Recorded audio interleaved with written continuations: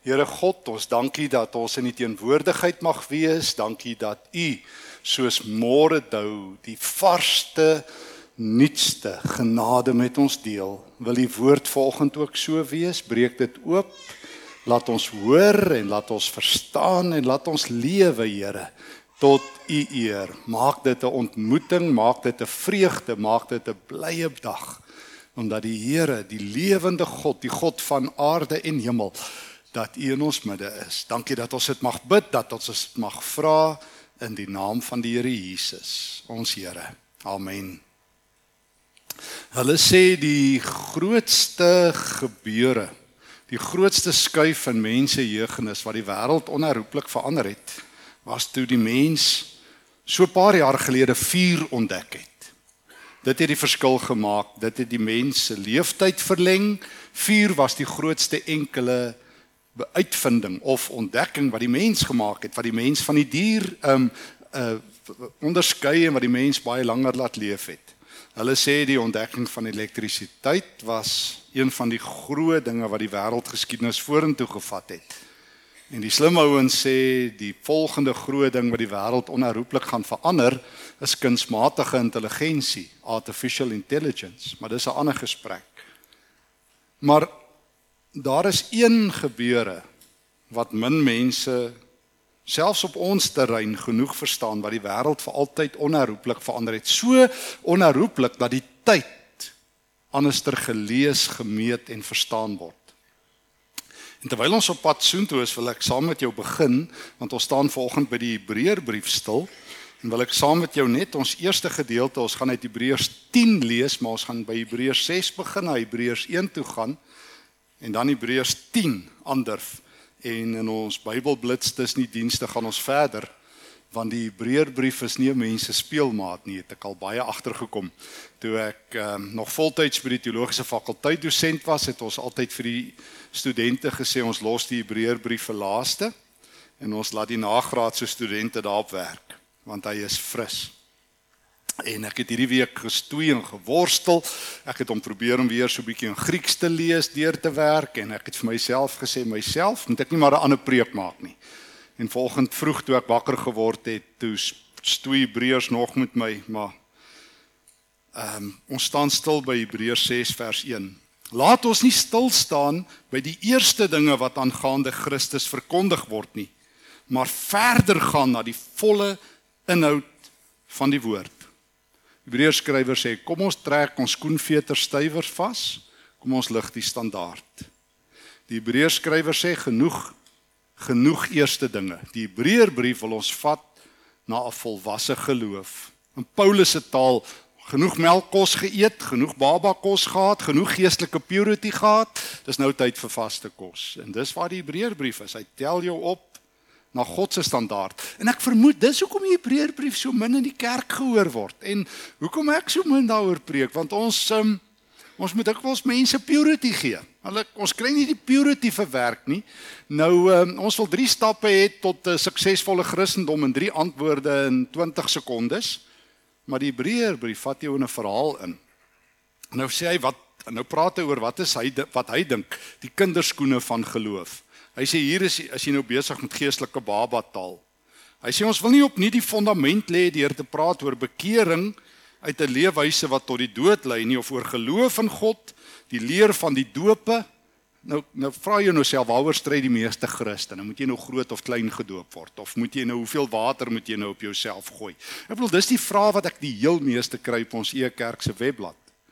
Weet, my broer of my tannie het nou 'n openbaring en nou moet ons groot gedoop word. Nou, die Hebreërbrief sê, as jy nog die hele tyd oor die doopkarring, as jy nog in jou geestelike kinderskoene, as jy nog die hele tyd oor bekering praat, of hoe 'n Christen behoort te lewe, of handopleggings, of die opstandings uit die dood, of die ewige oordeel, as jy nog daarmee besig is, dan het jy nog nie gegroei in jou geloof nie. Jy moet daarmee besig wees, sê hy.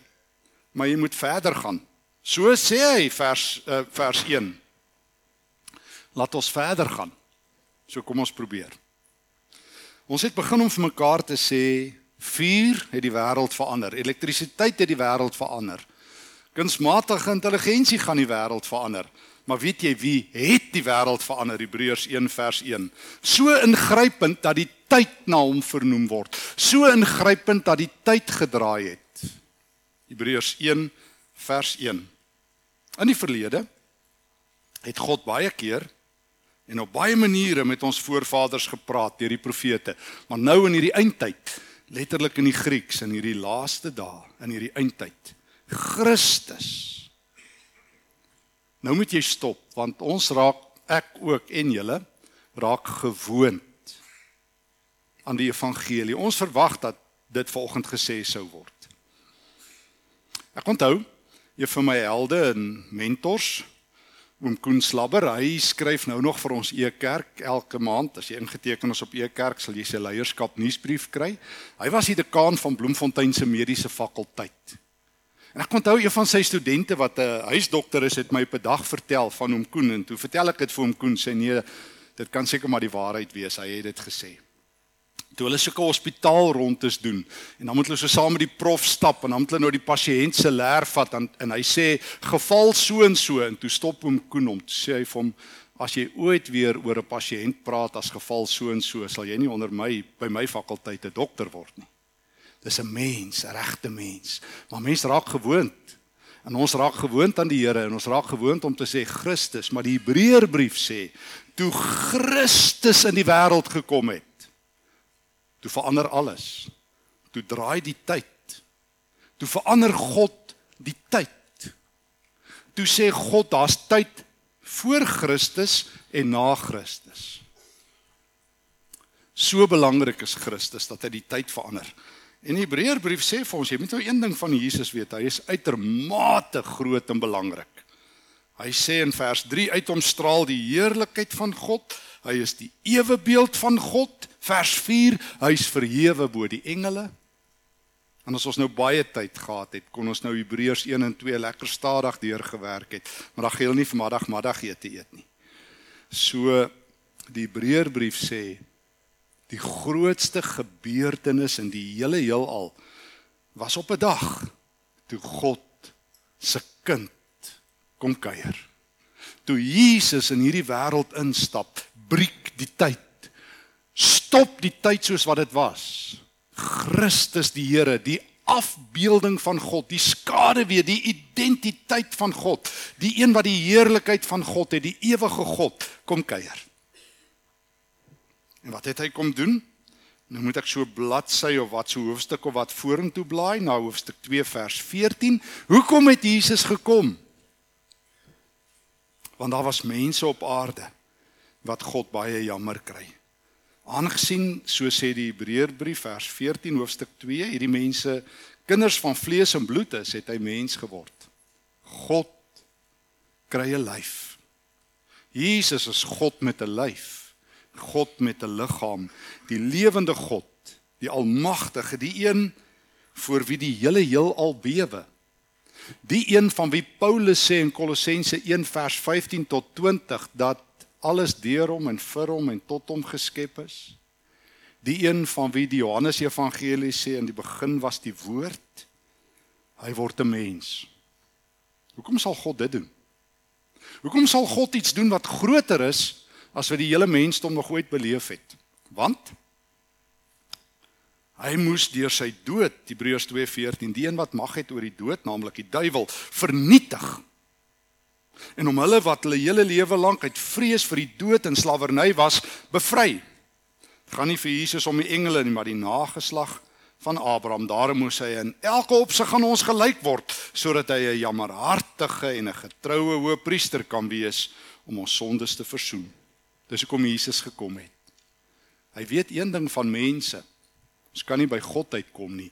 Daar's 'n groter nood by mense as om vuur te maak, elektrisiteit te hê, kunsmatige intelligensie te beheer. Die grootste nood is 'n Godnood. 'n Behoefte na God. Jou groot kerkleier van die begin 5de eeu, laat 4de eeu, Augustinus sê, hier is in ons harte 'n holte wat net God kan vul. Hier in ons elkeen se hart is 'n holte wat net God kan vul. Daar's 'n leemte, ons skree na God. Ons kan nie by God uitkom nie. Hy kom na ons toe. Ons soek hom nie so baie soos ons dink nie. Hy kom soek ons. Ons roep nie so baie na hom toe nie. Hy roep na ons. Trouwens, wat is die eerste ding wat God doen as Adam en Eva wegloop? Hulle is vlugtelinge. Wat doen God? Hy word wie? 'n soeker. Ons hoor altyd van hierdie mense wat sê, party mense soek na God. Ons is nie so goed op soek nie. Ons is beter op wegkruip. En toe kom God. En wat is die eerste ding wat God doen? Waar is julle? Hy roep. Hy soek en hy roep. En nou stuur hy vir Jesus. Om die duiwel en die dood te vernietig. En 'n hoëpriester te word. En nou blaai ons na Hebreërs 10 toe. En ons luister verder in op hierdie verhaal. Want geliefdes, vir duisende jare letterlik het Israel, die Ou Testament, 'n tempel en voor dit 'n tabernakel gehad. Julle onthou dit, ons het daarmee groot geword. Hulle het 'n tabernakel gehad in die woestyn. En daai tabernakel, daar in die tabernakel kan jy in hoofstuk 9 lees, is daar 'n altaar waar jy kan offer vir jou sondes. En vir duisende jare was dit hoe jy met God praat. God vra jou lewe, maar jy kan nie jou lewe gee nie. Nou sê God, jy kan 'n dier namens jou sondes offer. Nou vat jy jou dier en jy offer. Nou vertel Hebreërs 10 vers 1, die wet van Moses is slegs 'n skadu. Jaar na jaar word die offers gebring. So jy het elke jaar jou offers gebring. Enigiets van 'n bees na 'n bok, na 'n duif, tot 'n skaap het jy geoffer. Maar jy kon nooit genoeg offer nie. Jy sit jou offer daar in die tempel neer of daar in die tabernakel, dit word verbrand namens jou en dan stap jy daar uit. Dan as jy kwaad vir jou bure daar in Galilea wat 'n groter bok as jy geoffer het. Dan sê jou vrou, o tyd, skat, nou moet ons maar eintlik weer 'n offer bring want ons het nou gesondig. So die arme diere se skouers was nie breed genoeg om al jou gemors te dra nie. So godsdiens werk nie. Hoe meer jy offer, hoe meer sondig jy. Vir 1000 jaar. Israeliete het miljoene der miljoene diere geoffer. Dit was 'n bloederige spil. Dit was soos 'n slaghuis by die tempel. En dit het nie gewerk nie. Dit het nie genoeg gewerk nie. En daarom het God kom kuier, hy het gesê, dis nie regtig wat God wil hê nie. Jaar na jaar, Hebreërs 10 vers 3, het die Israeliete geoffer. So as jy en ek, wat nou hier sit in die kerk, 2000 jaar terug geleef het, en ons was so godsdienstig, dan sou ons nou nie tempel eers gewees het. 2 of 3000 jaar terug, of in die woestyn, en ons sou 'n offer gebring het aan die Here. Maar dit werk nie. Want daai diere kan nie genoeg jou sondes betaal nie. Daar was nie eens en vir altyd 'n offer wat dit kon regmaak nie. En toe kom Jesus in die wêreld, vers 5, Hebreërs 10 vers 5. O, so mooi teks. Toe stap Jesus in. Nou weet ek die jong mense sal dit goed verstaan of ons almal wat lief is vir flieke en so aan. En al hierdie groot helde flieke, as die held instap, is die probleem opgelos. Nie waar nie. Jy bel die held en dan kom die held en dan is die probleem reg. Of hy sorteer die ouens uit, dis wat Jesus doen. Toe stap Jesus in en hy kom los die probleem op. En hoor nou, hy begin praat, hy sê, nou hy gebruik die psalms, Hebreërs 10 vers 5. Jy wil nie regtig offers hê nie. Maar die liggaam wat jy my gegee het, brandoffers het jy nie behaag nie. Toe het ek gesê, ek het gekom om die wil te doen. Jesus sê, ek gaan dit regmaak. Ek gaan die wêreld verander. Ek gaan vir mense weer met God verbind. Want ons is nou geliefdes in hierdie tyd van die jaar, in lydingstyd. En ons vra vir mekaar vanoggend, nou maar hoekom het Jesus gesterf en wat beteken dit vir jou en my? En ons lees hierdie moeilike verhaal en ons luister 'n bietjie in en hy word al hoe makliker. Want Jesus sê hy kom vers 9 van Hebreërs 10 om God se wil te doen en hy wil een keer 'n offer bring sodat ons nooit weer hoef te offer nie. Sodat ons godsdiens nie meer 'n bloederige spil is nie. Sodat ons nie weer elke jaar hoef Jerusalem toe te ry of eers by die kerk 'n offeraltaar te hê nie. Eens en vir altyd vers 10. Omdat God dit wou, hierdie is van die mooiste tekste hoor in die hele Nuwe Testament. God het dit so gewil dat Christus sy liggaam eens en vir altyd geoffer het. En nou hoef jy en ek geen offer meer te bring nie. Godsdiens het verander. Jesus het gekom, en nou kan ons die verhaal bietjie voller vertel. Toe Jesus kom, het hy godsdiens verander. Hy weet, jy en ek het niks om vir God te gee nie. Ons sondes is eintlik al wat op ons hande is. Een van ons kerk se belydenisskrifte sê, jy kan nou maar gaan dink aan jou beste goeie werk. Ek vermoed ons almal wat hier sit, het darm al 'n paar goeie dinge gedoen in ons lewe. Trouwens, as iemand vir jou sal sê, jy is sleg, sal jy sê, nee, ek is nie so sleg soos jy dink nie, ek het almal 'n paar goeie dinge gedoen. Stry, jy sal. Want niemand wil sê, ek is darm heeltemal sleg nie. So jy het darm al 'n paar goeie dinge gedoen. Dink gou aan die oulikste ding wat jy die afgelope week gedoen het. Dink gou. Jy hoef dit nie vir my te sê nie, jy hoef dit vir niemand te sê nie. Dink gou, wat is die oulikste ding wat jy die afgelope week vir iemand gedoen het? Wat jy nou gedink het, tjo. Goed? Nou sê die belydenisskrif, as jy jou beste goeie werk na die Here toe vat, gaan hy sê, dis nie goed genoeg nie. Want daar kleef ook nog sonde aan. Maar weet jy wat? God sê, ek stuur my kind na jou toe. En ek gaan alles vat wat jy verkeerd gedoen het. Ek weet alles van jou en ek gaan nogtans my kind stuur. Jy het nie gehoor nie, kan ek gou weer sê. God sê, ek weet alles van jou af, ek ken jou deur en deur, maar ek hou genoeg van jou, dat Jesus in die wêreld inkom, en hy gaan een keer offer, en dan is alles verby. Hebreërs 10 vers 11, vers 12, hy bring een offer, vir altyd, en dan gaan sit hy in die regterhand van God. Eens, en vir altyd. Een offer, vir altyd. Dus hierdie een teks sê, hier is die grootste skuif in die heelal. Hierdie is God se grootste skuif. Dis die skaakmatskuif teen die Satan, teen sonde en die dood. So nou kan ons in hierdie moeilike boek wat sê julle moet nou dieper gaan. Ons het by Hebreërs 6 begin. Julle moet dieper gaan in julle geloof. Ons het in Hebreërs 1 gehoor, dis Christus is God se dieper gaan. Ons hoor hy is die hoëpriester. En nou kom God en hy gee vir ons die sleutel. Een offer vir altyd. Jesus. En as jy dit verstaan, jy by die hart van godsdiens gekom, by God se hart. 3 keer gebruik die Hebreërbrief 'n woord in die Grieks, hapax. Dis nie so moeilik nie, hapax. Nou ken jy ook een woord in Grieks. Ons ken baie in Grieks, maar hierdie is 'n groot Griekse woord. Dit beteken vir altyd. Once for all. Afgehandel. Toe Jesus in die wêreld kom, toe maak hy alles reg. Deur een offer, vers 14, het hy ons volkome vrygemaak. Maar nou kom die vraag, wat beteken dit vir my? Wat beteken hierdie preek wat ek vanoggend hoor uit die Hebreërbrief in Pretoria in Maart 2020? O, hier's dit. Vers 14, deur een offer het hy die wat vir God afgesonder word vir altyd volkome vrygemaak. Ek weet die duiwel druk jou oor dit baie keer toe om hierdie woorde te hoor. Hy druk myne ook toe. So as jy nie gehoor het nie, haal gou die sonde was uit jou ore uit. Luister gou weer dat jy hierdie woorde hoor, want die Here wil hê jy moet dit hoor. Deur die een offer wat groter is as die ontdekking van vuur, groter is as die ontdekking van elektrisiteit, groter is as enigiets wat die wêreld kan oplewer. God se kind wat die tyd gedraai het, kom een offer sonder mense vir God af en hulle is vir altyd volkome vry van sonde. Paulus sê, Hebreërs sê dit ook, Hebreërs 2, nou kan ek volkome vry na God toe gaan. Ek ken baie Christene wat hulle hele lewe lank nie hierdie evangelie hoor nie. Ek dink ek het dit nou die dag ook gesê, maar ek onthou 'n geestelike leier, 'n leraar wat baie werk by aftreeoorde by ouetehuise. Hy vertel my die een ding wat hy oor en oor by Christene agterkom, is dat hulle geen sekerheid van hulle geloof het as hulle sterfdag naderkom nie.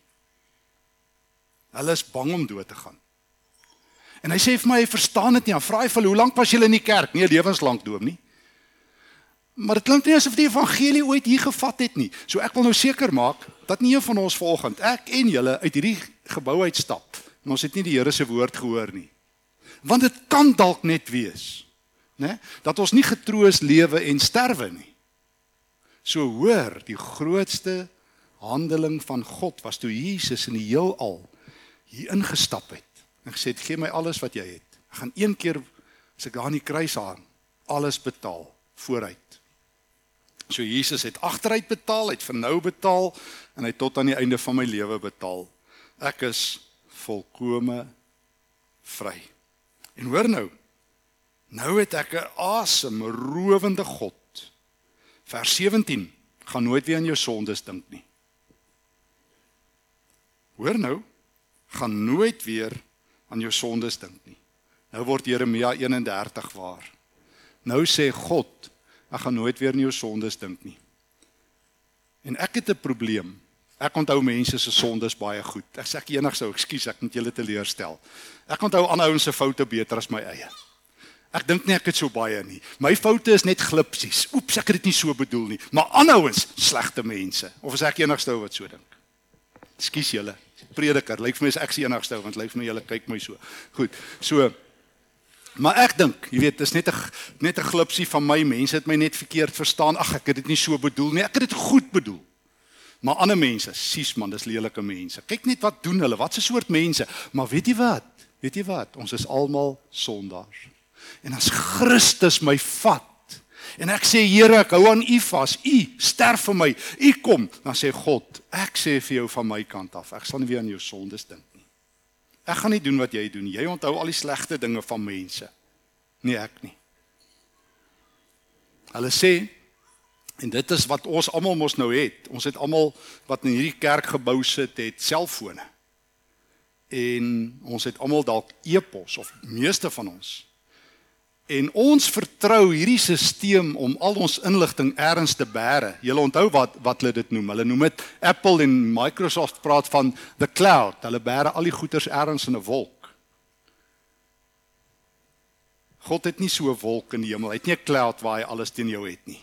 Ekskuus, hy het nie 'n hemelse engele, sy geheime diens wat 'n swart lêer teen jou het en op 'n dag vir die Here sê, kan ons net gou vir u vertel, ons het 'n paar geheime feite oor hulle nie. God sê, ek het nie stoorplek in die hemel wanneer Christus in jou lewe instap om jou sondes te onthou nie. Maar ek kan een ding van jou onthou, toe jy voor hom gebuig het. Toe jy gesê het, Here, hier is my lewe. Dit sal ek vir altyd onthou. Toe jy aan Christus vasgegryp het. Toe jy gesê het, Here, ek is 'n sondaar, wees my in Christus se naam genadig. Onthou jy dit? Onthou jy dit was die grootste oomblik in jou lewe of die grootste getuienis, of weet jy dit nie? Sit jy dalk in die kerk en jy weet dit nie? Dat Christus aan die kruis vir jou gesterf het, dat hy deur een offer jou afgesonder het, op sy gesit het en vir die Here gesê het, jy's vry, en God sê, ek is so bly. Dis die grootste ding wat my kind ooit gedoen het, hy het jou vrygemaak. Dit is my nuwe verbond wat ek in daai dae met hulle sal sluit, vers 16. Ek gaan van nou af my wet in hulle hart gee. As jy nou uitstap, wat gaan jy nou doen? God sê, ek gaan my wet in jou hart skryf. As jy nou hierdie weekie uitstap, ek dink nie meer in jou sondes nie, Jesus het betaal, en my wet, weet jy waar is dit? In jou hart. Jy kan nie uitstap as 'n nuwe mens, want ek gaan van nou af deur my gees in jou werk.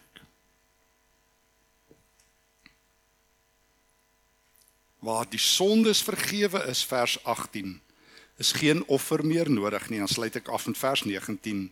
Deur die bloed van Jesus het ek vrye toegang tot God, sy heiligdom. So, Hebreërs 6 roep ons op tot 'n hoër standaard van geestelike groei. Hy roep ons op om Christus vars te verstaan. Hy roep ons op om ons hoëpriester wat vir ons gesterf het, Hebreërs 2, beter te verstaan. Hy roep ons op om te verstaan, offers is verby, Jesus het betaal, eens vir altyd het Jesus betaal. Hy wil vir jou sê en vir my, jy's 'n nuwe mens, jy het vrye toegang tot God, nou en vir ewig.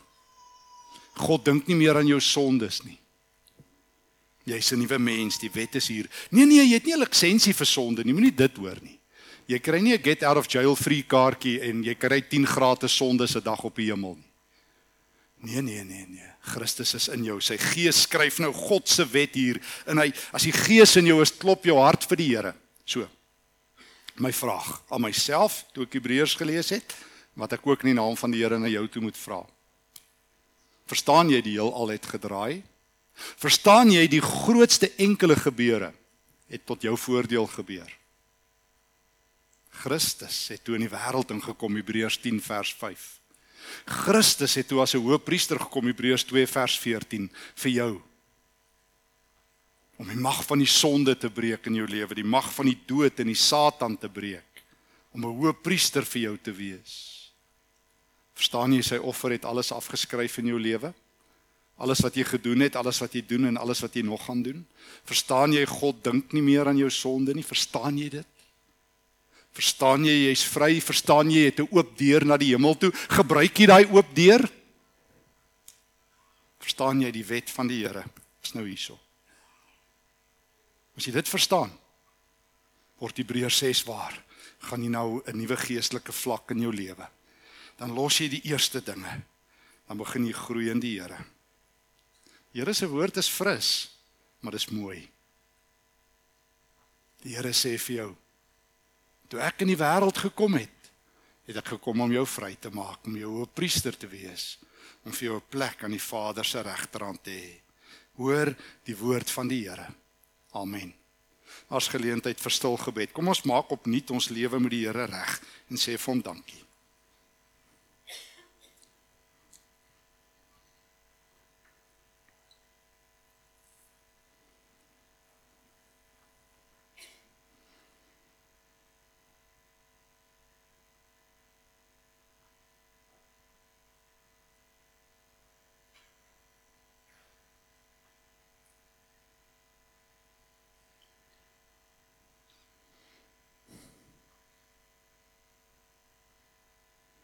Here, so buig ons almal voor U.